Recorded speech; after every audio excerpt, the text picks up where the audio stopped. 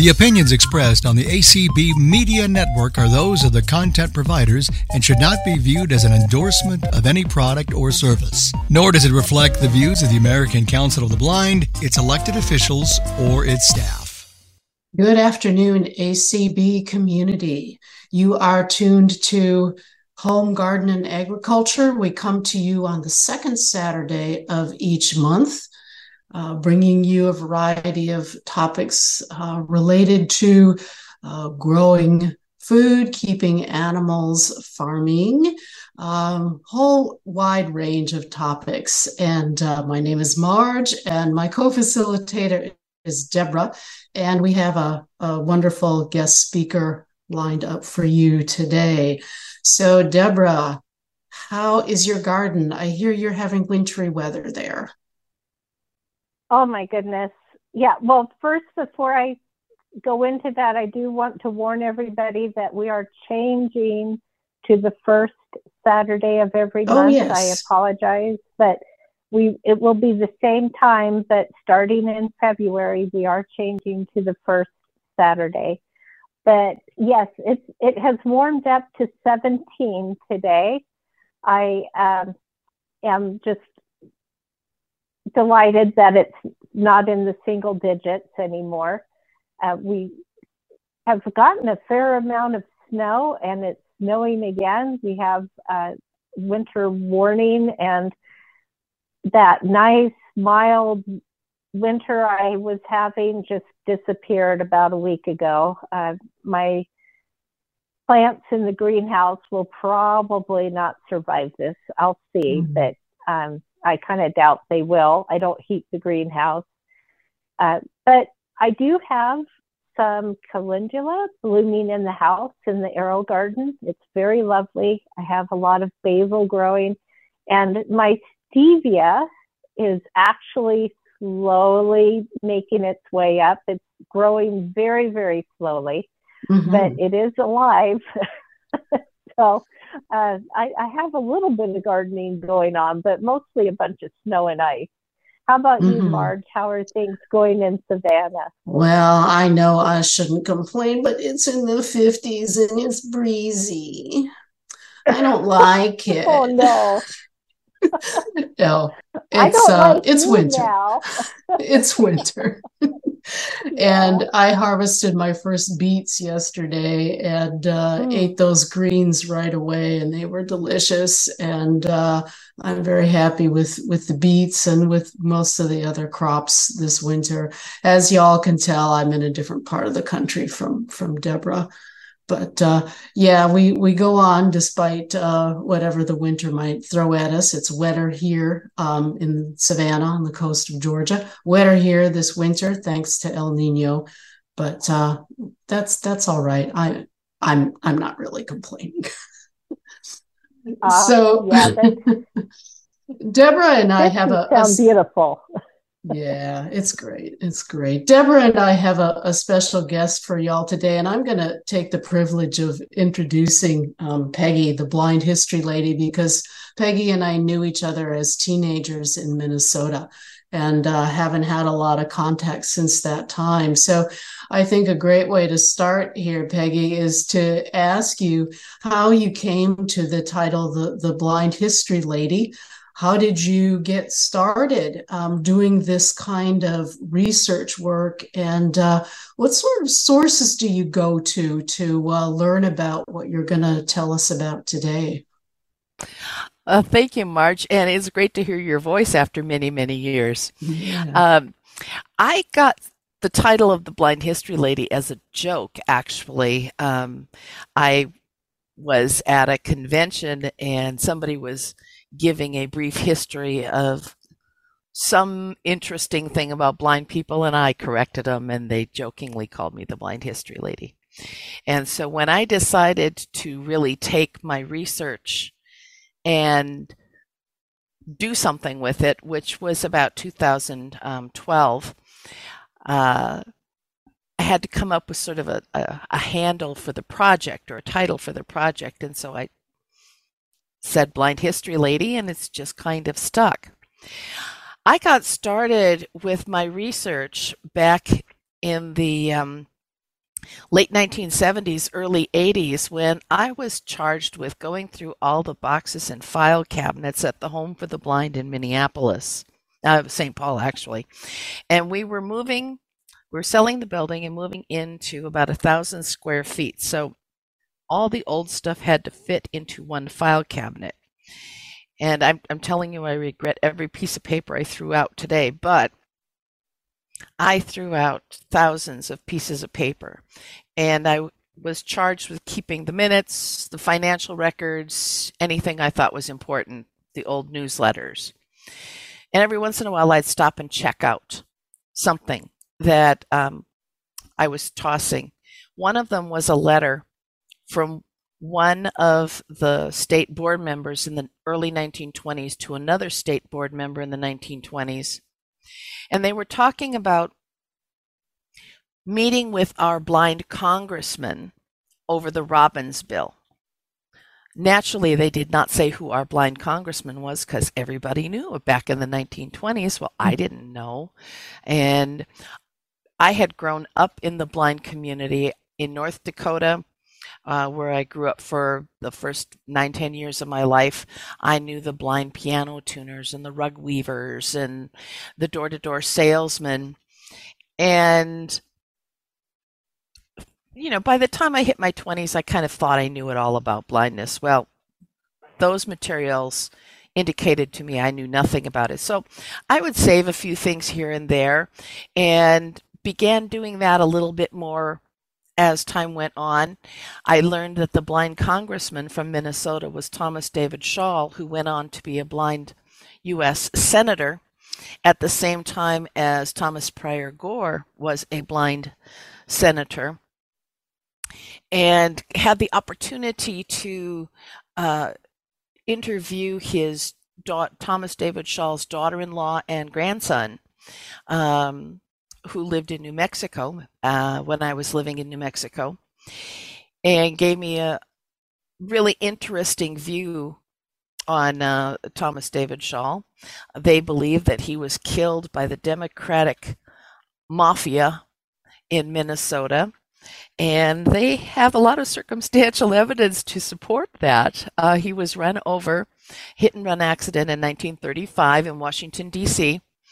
He and his aide parked the car, got out. They were going to do a little Christmas shopping, and as he stepped out into the street, this car comes out of nowhere and hits the two of them. And the guy goes about half a block, gets out of the car, and yells back, well, he shouldn't have been in the street anyway, which is an interesting comment in the sense that Schall did carry a cane, but it was the fashionable walking stick of the times.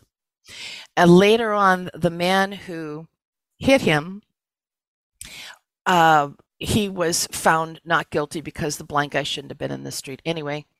That's why my goodness. Yeah, that's why we have white cane laws. But the man who was unemployed at the time,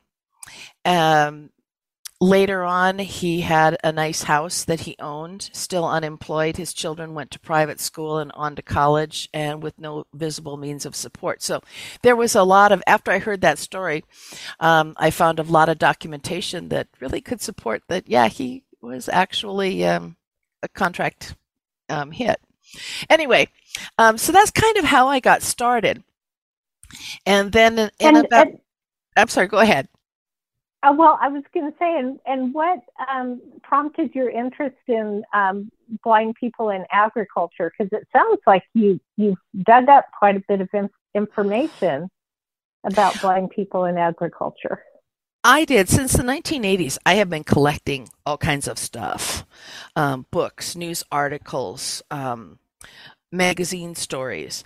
And about 2012, kind of was told to either get rid of this stuff or do something with it because it's taken over the den.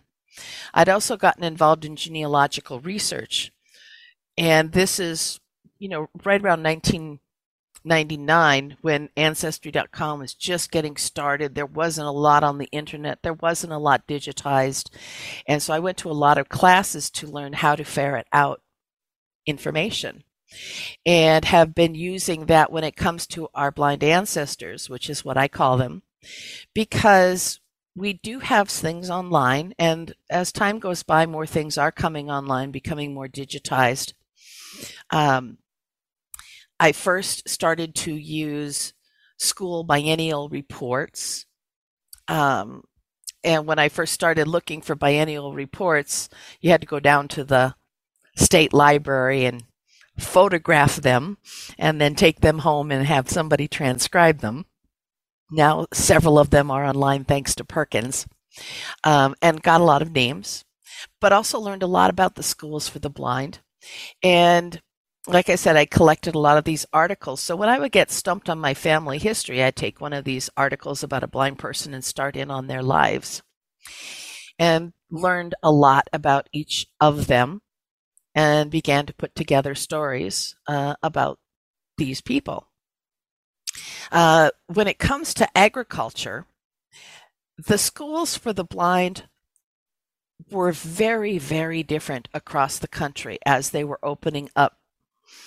You had the East Coast schools who were functioning as training schools for blind people to become musicians, choir directors, and then later on piano tuners and orators, speakers, teachers, professors, mostly in music, of course. But as the country was opening up, and if states were taking an interest in blind people and schools were opening up, especially in the Midwest, you had a lot of agriculture happening in the school. Not necessarily that agriculture was taught, but that these schools were supposed to be self-sustaining. And so they had a proportion, couple of sections of land, whatever, that they grew crops. They had cattle, chickens, cows for dairy, chickens for eggs, and grew a lot of their fruits and vegetables. The girls participated with the staff to can those fruits and vegetables or serve them at the meals. So the schools, excuse me, were teaching this indirectly. However, you've got certain schools like Iowa, Minnesota, who had agricultural focused classes or assignments that were maybe extracurricular, because they knew that many of those children, once they left the school for the blind, were going back to a rural farming community and most likely getting a farming job. Now, I say that because the 1910 census is also a great resource if you're doing any research on blind people, because the 1910 census focused on finding how many blind people there were in the United States, and to ensure that people doing the canvassing found the blind people, they were actually paid extra if they found blind people. The reason was because there was already talk about needing to have some sort of national, either education-focused training for blind people. By 1900, there was already talk about a college for the blind, which really didn't go anywhere. But there was, out of that came legislation that proposed scholarships available through the federal government for blind people to go to college, in order to determine what really were blind people doing. That was part of this reason for the focus for blindness on this census. So the census data then was analyzed, and they found that 2/3 of the blind population were working and being self-supporting. That meant they were not getting charity money, they were not getting support from their family, and they weren't getting any kind of community welfare public assistance. You understand there was no federal assistance of any kind really at that time. Mm-hmm. What did they mean by self-supporting? Well, most of the jobs that blind people held were in agriculture. Some of them were working for families, some of them were hired out as agricultural workers, and some of them had their own farms. You look at some of the people who started their own farms or who took the farm over from mom and dad or grandpa or uncle. Broom corn was one of their primary crops because they harvested the broom corn, made the brooms, and then sold the brooms. So, everything was all inclusive, which is one reason why broom making got to be very popular with institutions, is because some of these farmers who were growing their own corn, their own broom corn, and making their brooms, harvesting their crops, selling their brooms, were making a good amount of money. And of course, they also had cattle or chickens or grew their own huge gardens and so on. You had the schools, like Montana, for example. The school was to open for the deaf and blind. They were given some land and they started to build the buildings, but opened the school anyway. So the kids ended up helping to finish building the buildings, building the furniture. That means building their own bed, the tables, the bookcases, the fencing, finishing the farms. They did the planting, harvesting of the crops, fed cattle. That school had a lot of financial issues, and knowing some of the students that went through the first 10 years of that school, it is not surprising that the blind students who graduated went on to own their own movie theaters, doing all the woodworking, even installing electricity when it came to town into their own theater, because they were already using tools, building their own bed by the age of 8. So the school, out of necessity, although it wasn't part of the curriculum, was having the kids basically build the school, take care of the farming, take care of supplying them with their own food, butchering. And you had deaf and blind kids doing this. Some of it was divided a little bit, where the blind kids did this and the sighted and the deaf kids did that. But in the first several years especially, it was who had the skill, and the boys, get the boys out there, because, boys can do the work outside and suffer the cold a little bit better in the winter. One of the winters that school had absolutely no heat. And so they lived, cooked, were educated, slept all in the same 2 rooms, because they could only afford to keep 2 rooms warm enough so that the kids wouldn't freeze. But as I said, yeah, and it gets cold in Montana. Yes, it does. I just wanted to go back for a minute. So something you said really struck me. So the census of 1910 showed that basically 2/3 of blind people were self-sufficient. So in 1910, we had a higher employment rate than now. Well, because they had to be. They had to figure out something. Mm-hmm. If you did not have a way to support yourself, the whole mindset of the country was different. If you went to the county or your town and asked for financial support, it went into the newspaper. That meant that your family, who was not supporting you, was shamed at church, shamed in business. There was much shame attached to welfare. It was far better to go to jail than it was to go to the poor farms. You take the poor farm in St. Paul, Minneapolis, which is now where the fairground is. That was a poor farm. And basically what happened is you went into the poor farm at sunset, the police locked the doors, the gates, and it was a town unto itself. If you were a blind person who didn't have anybody to sit up and watch your belongings, while you slept for a few hours, you probably didn't have shoes in the morning. You certainly had no possessions of any value. And of course, for women in poor farms was much worse. It was far better to go to jail. And when Montana has some really interesting histories that I was able to glom onto, and they didn't waste time with prettying up the story in the newspapers. So it would talk about these blind women who would come to town and they would beg, which was a violation of a town ordinance, and they would try and get caught Friday afternoon because the judge wasn't going to be back till Tuesday. So that meant they had 3 nights in jail, a nice warm bed, meals, place to stay. It we could go on about the press and how they treat blind people, but that's not why we're here.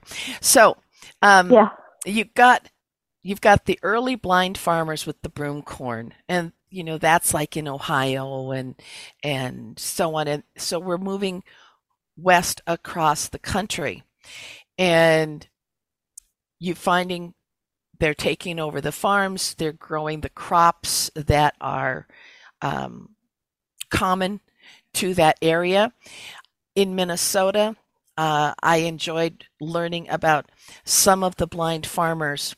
One gentleman went to the school for the blind and learned to be a cooper, which is building barrels, because that's what they taught for the blind men at that time going to the school. We're talking the 1860s and 70s here. He went back to the farm, and he would take the milk out in the morning. At 4 o'clock in the morning, they would load up the wagon, and he would drive his wagon with a horse to the farms or to town and deliver the milk so that it was there by 7 o'clock, breakfast time. Now, when he was interviewed by a newspaper, he talked about doing this, and the reporter says, "Well, how did you know where you were going?"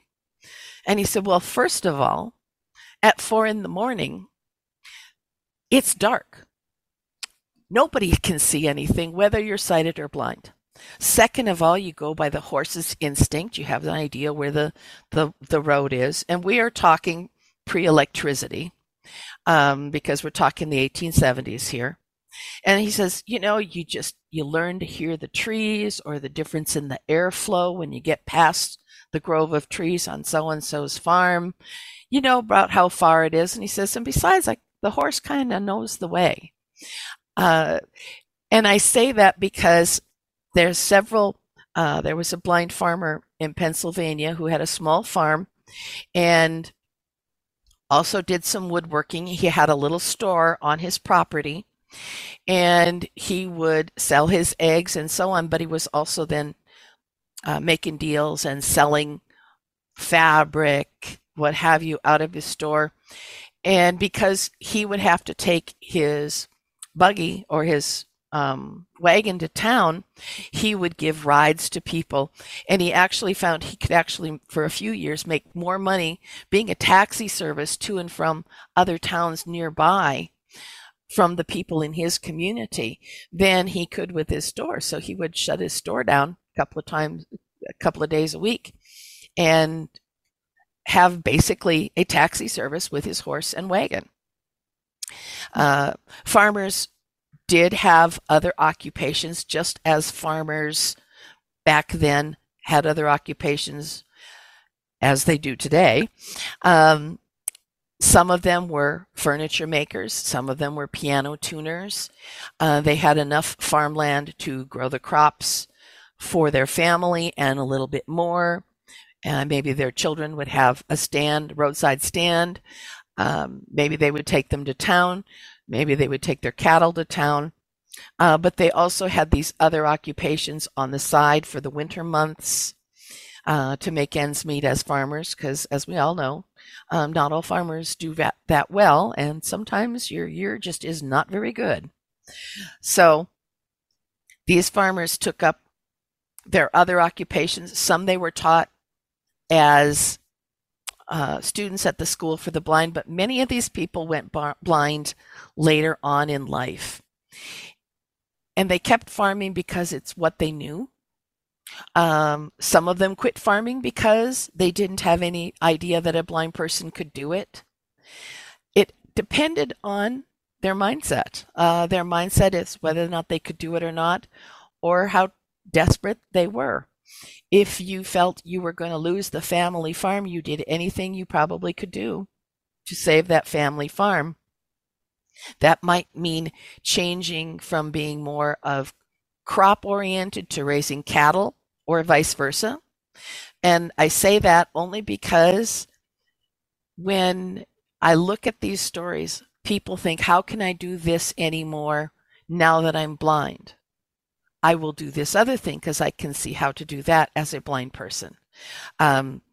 Here in Colorado, we have a story of a blind woman who was a chiropractor, or she was actually sighted at the time, and she went blind in a car accident and did not think she could be a chiropractor, so she went into teaching. And at the same time in Nebraska, right next door, we have this blind woman who has been a teacher for a long time, needs a change of pace, and becomes a chiropractor. And she actually was a chiropractor for another 50 years. Had those two women been able to talk, would their lives have been different?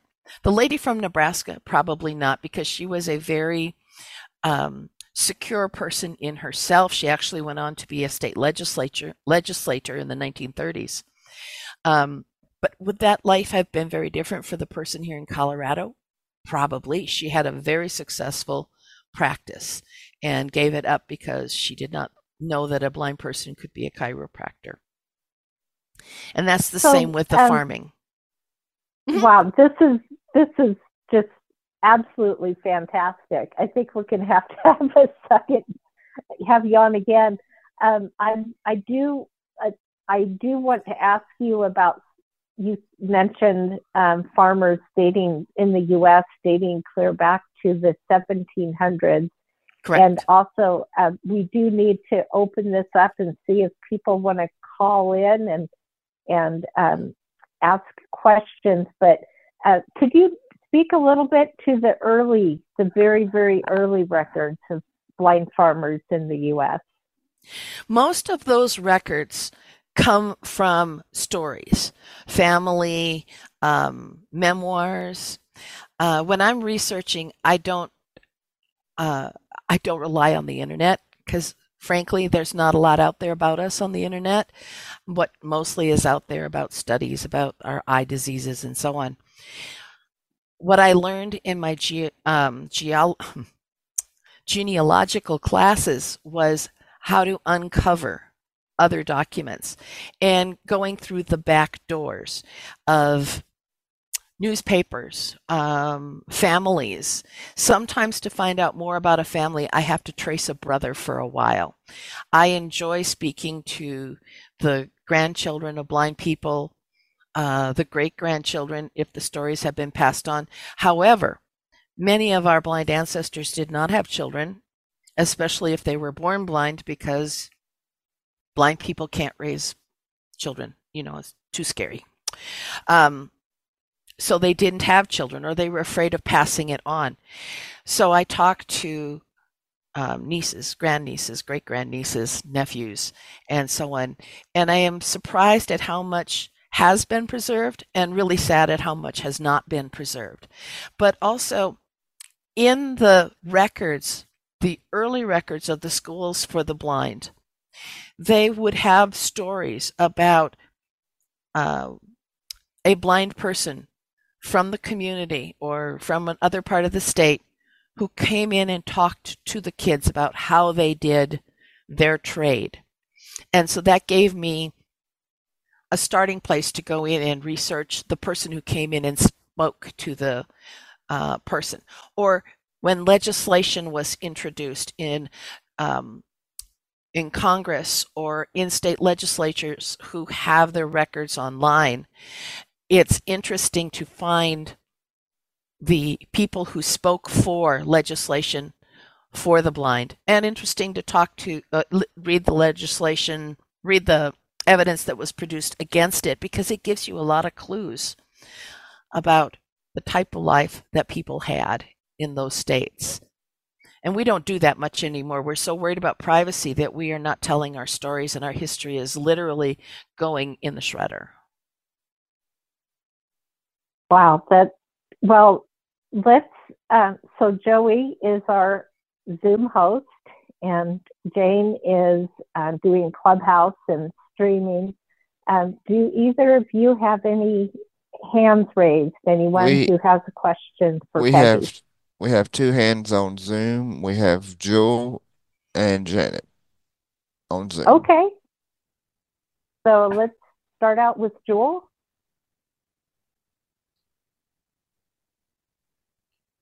All right. Jewel, you're up. Okay, can you hear me now? Yep.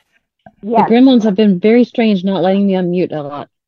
I've had that issue in a lot of calls. They're cold today. Yeah, the gremlins are being very cold. Cruel and cold.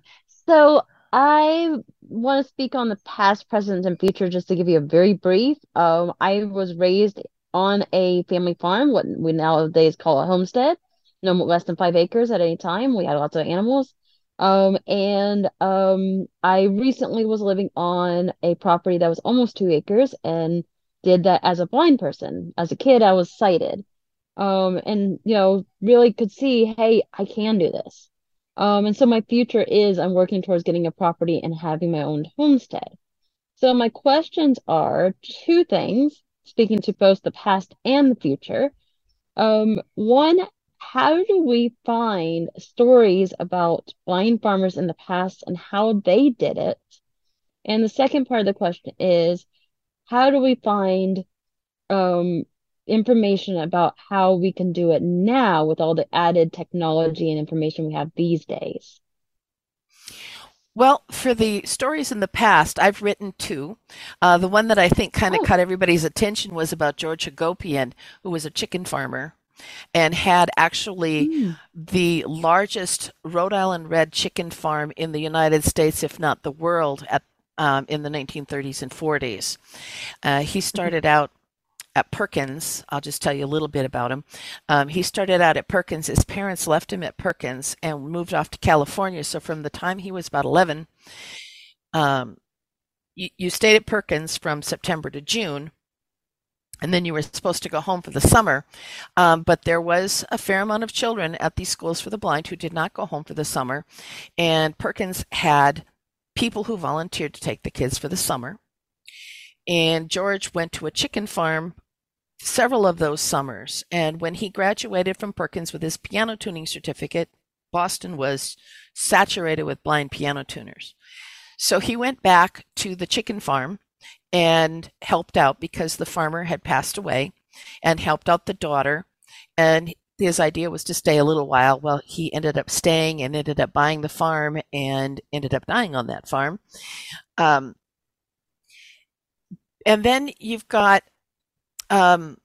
Francis Sears. I wrote about him too. He's from North Dakota. He went blind in his early teens, and he didn't know what else he could do. He had no idea what a blind person could do. He went to the school for the blind, but he came home during the summers and some of the vacations, and they didn't have a lot of money. This was a farm that just, it was, the family had to run it or it was going to die. So he was sent out to do plowing, and he had no idea how he was going to plow the fields. He just prayed to God the horses knew what they were doing. And the horses ran off on him. Oh, no. And he's like, oh, my God, I'm this blind teen in the middle of my farm. I have no idea. But his family dog came, and then he heard the horses. He got the horses back, started the plow up, didn't want to admit to his dad that he had screwed up, that he was scared, finished the plowing, got back, and felt like, oh my God, I just did this. If I can survive being left out in a field all by myself, I think I can do this. And so he took far more interest in the farm and asked people at the School for the Blind, so how do you do this? How do you do that? Asked other farmers, how are you doing this? How are you doing that? Realized that the family dog always knew where home was. And we're Mhm. not talking a dog guide. We're talking about the farm dog who, herds the chickens back in the coop or chases them out, whatever your farm dog likes to do.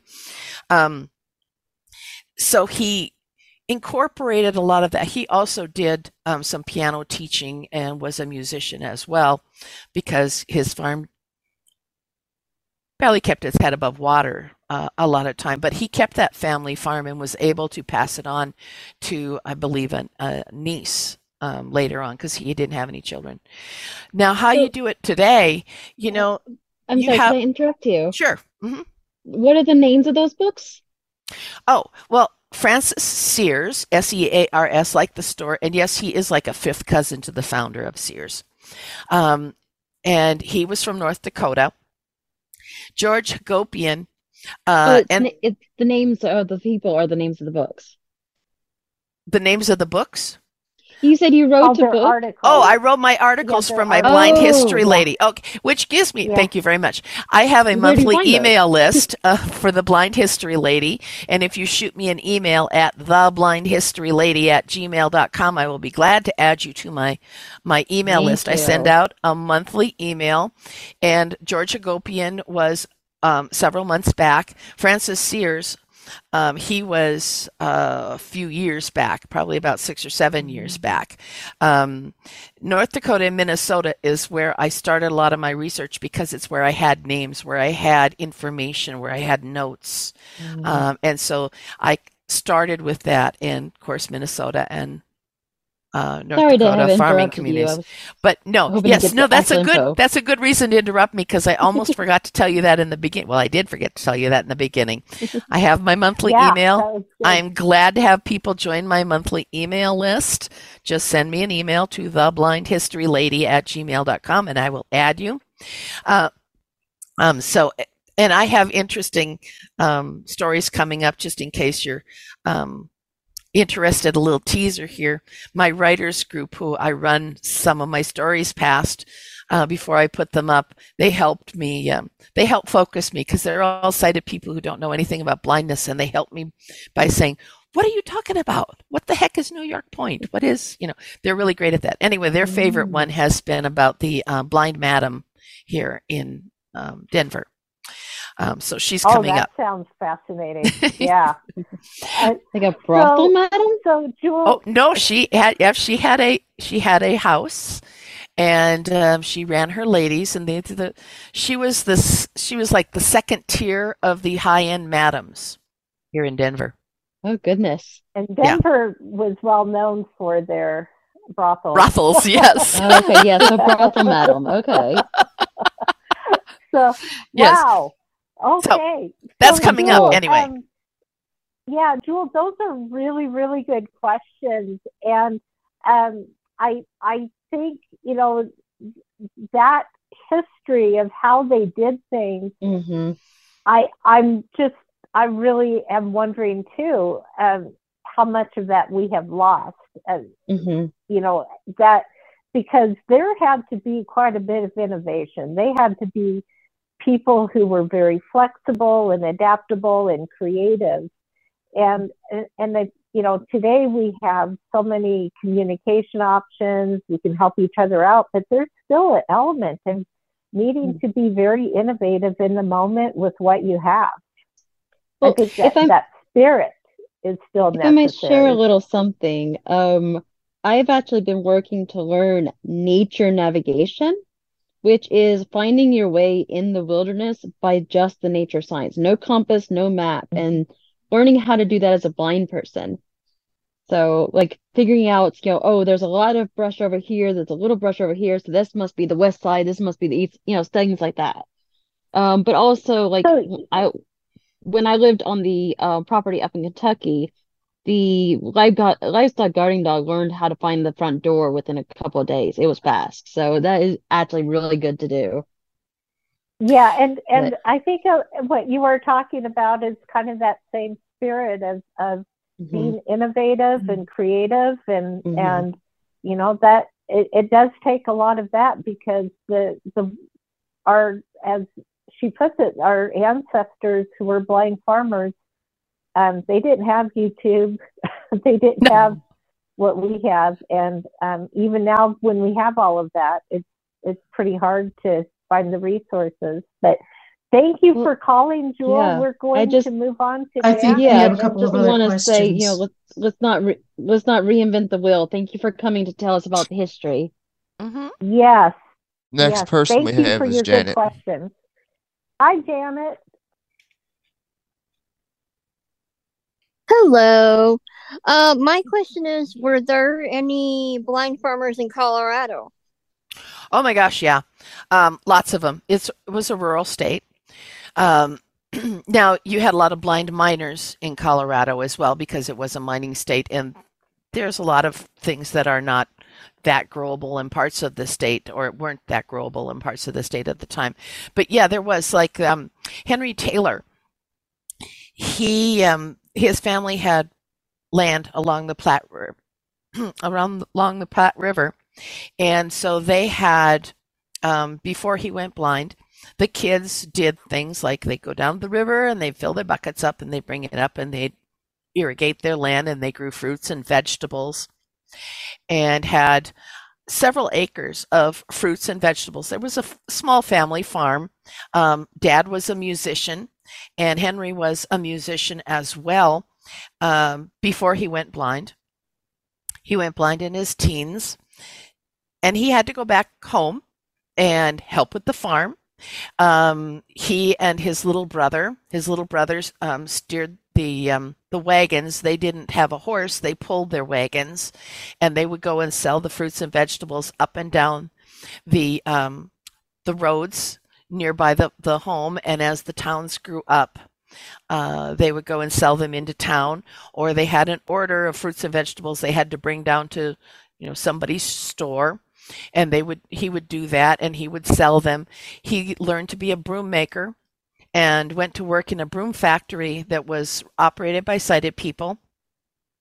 He did pretty well with that, but he really did miss farming. He did farming on the side. He got a house in town that was a large lot. He had chickens, which a lot of people had chickens. That was not uncommon to have chickens in town. You had your own fresh eggs and your Sunday fryer.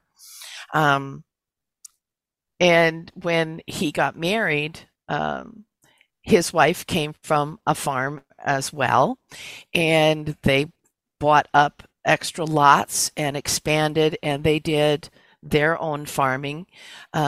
He, again, was very handy, and so he was one of those guys who helped build the Eagles Hall in town and helped put on the roof when it needed to be repaired. He was a piano tuner. He built furniture as well. Did a lot of things. So basically, he was jack of all trades. You bet. So there was him. There was another guy who, after he went blind, he was a miner. And he took his money, invested it in land, and became a farmer because he figured that was a lot easier than being a miner. Where in Montana, you had the blind guys the men who would go blind in the mines and then go back to the mines because they said, well, it's dark down there. And, it's dark down there when I was sighted, still dark down there. I can still do it. They went back to the mines, but several of the miners here in Colorado did not go back to the mines. They went into farming or nothing. Some of them went back into nothing at all. Alrighty, I've actually heard you before at the NFE Colorado convention on YouTube. And just wanted to say hi to you and Curtis. Well, thank you. Hi back at you. Hi, it's Janet from Colorado. Thank you, Janet. Thank you for calling. Yep, and I'm in Colorado as well. I really can't say enough how much I appreciate your dedication to history, our shared history. We need to have her back. Yes, absolutely. So do we have any other hands raised? You've got two more. Jody is next. Yes, Hi, hello. Jody. Had a great presentation. Thank you.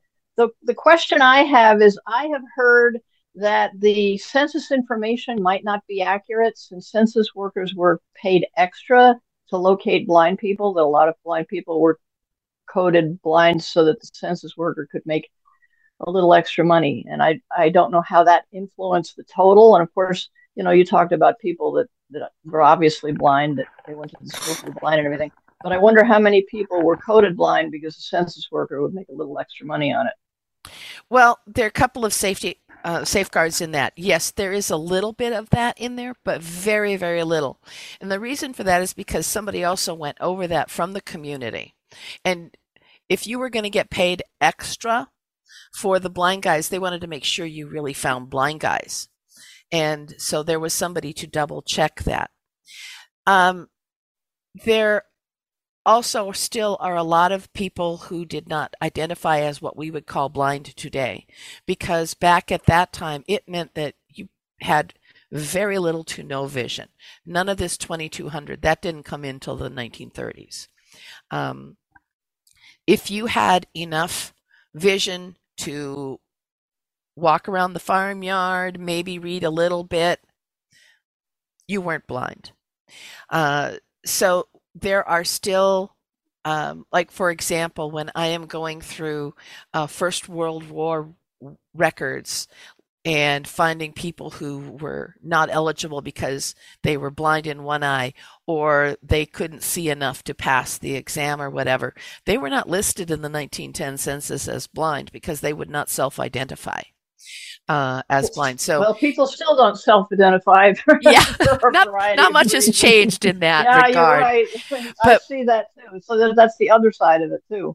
Right. So yes, there was a wee bit of that, but by and large, because they were being paid extra, they had to either provide a little bit of proof or have it verified by somebody else that, oh yeah, that person really does not see very well. So there was a double check on that, and there was not that many that got through, not as much as some people want to talk about. And also when you looked, because I've gone through enough of them, tracing them, I think I've only found one that I believe was probably not blind.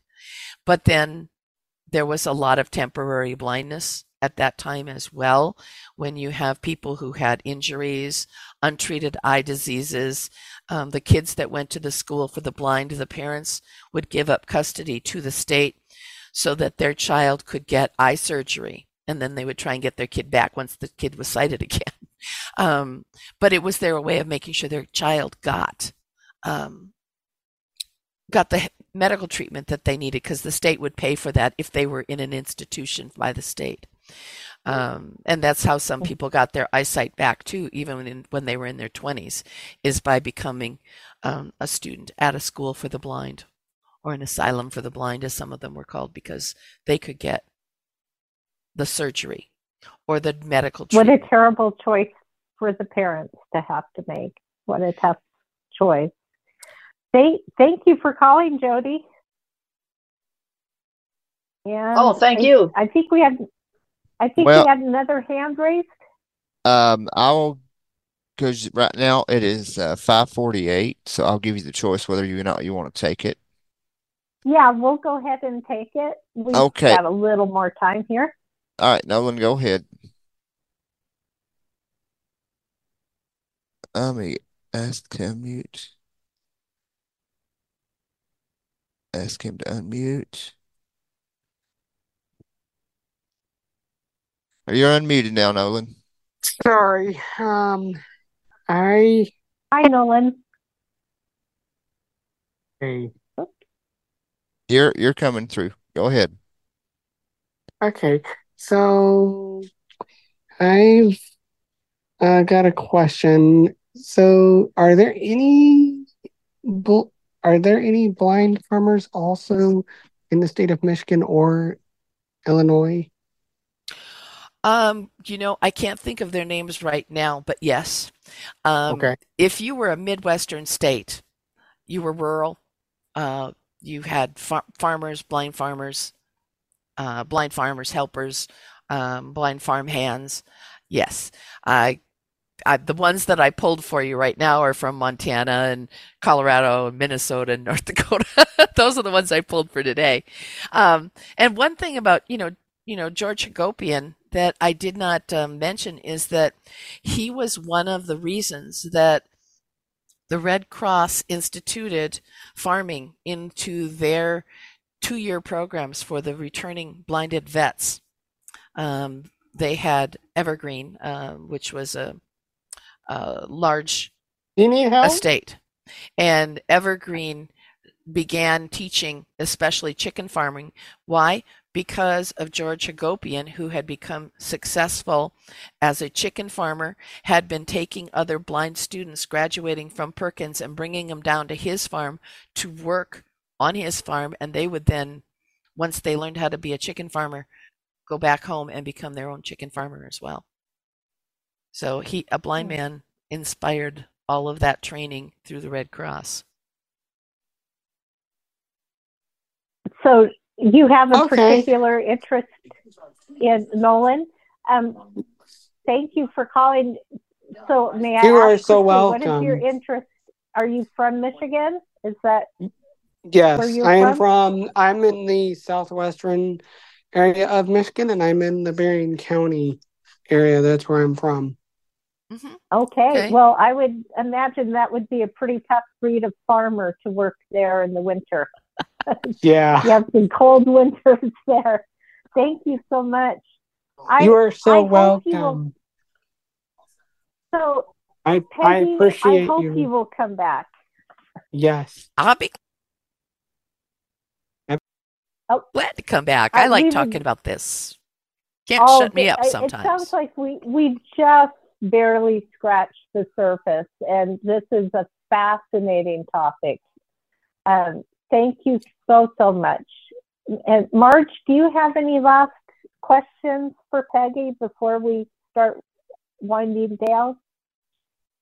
Well, I do think it is interesting to recognize the extent to which farming was an occupation that so many people had, a much higher percentage of the population earlier on in our country's history, say 75, 100 years ago and beyond.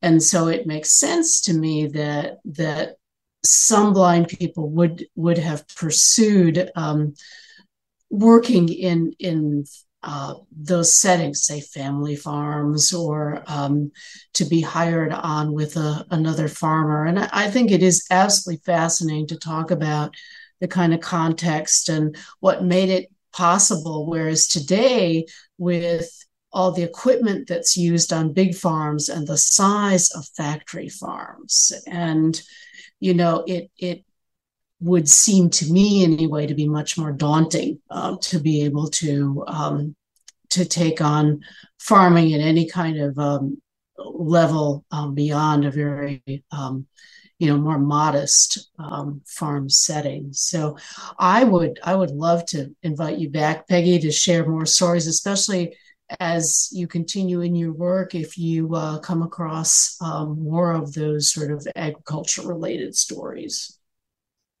I'd love to come back. That'd be great. That will be fantastic. We'll talk afterward and try to figure out another time. That would be great. Thank you. And again, thank you for your work. Thank you. I enjoy doing it. I enjoy doing it. Yeah, it sounds like you do.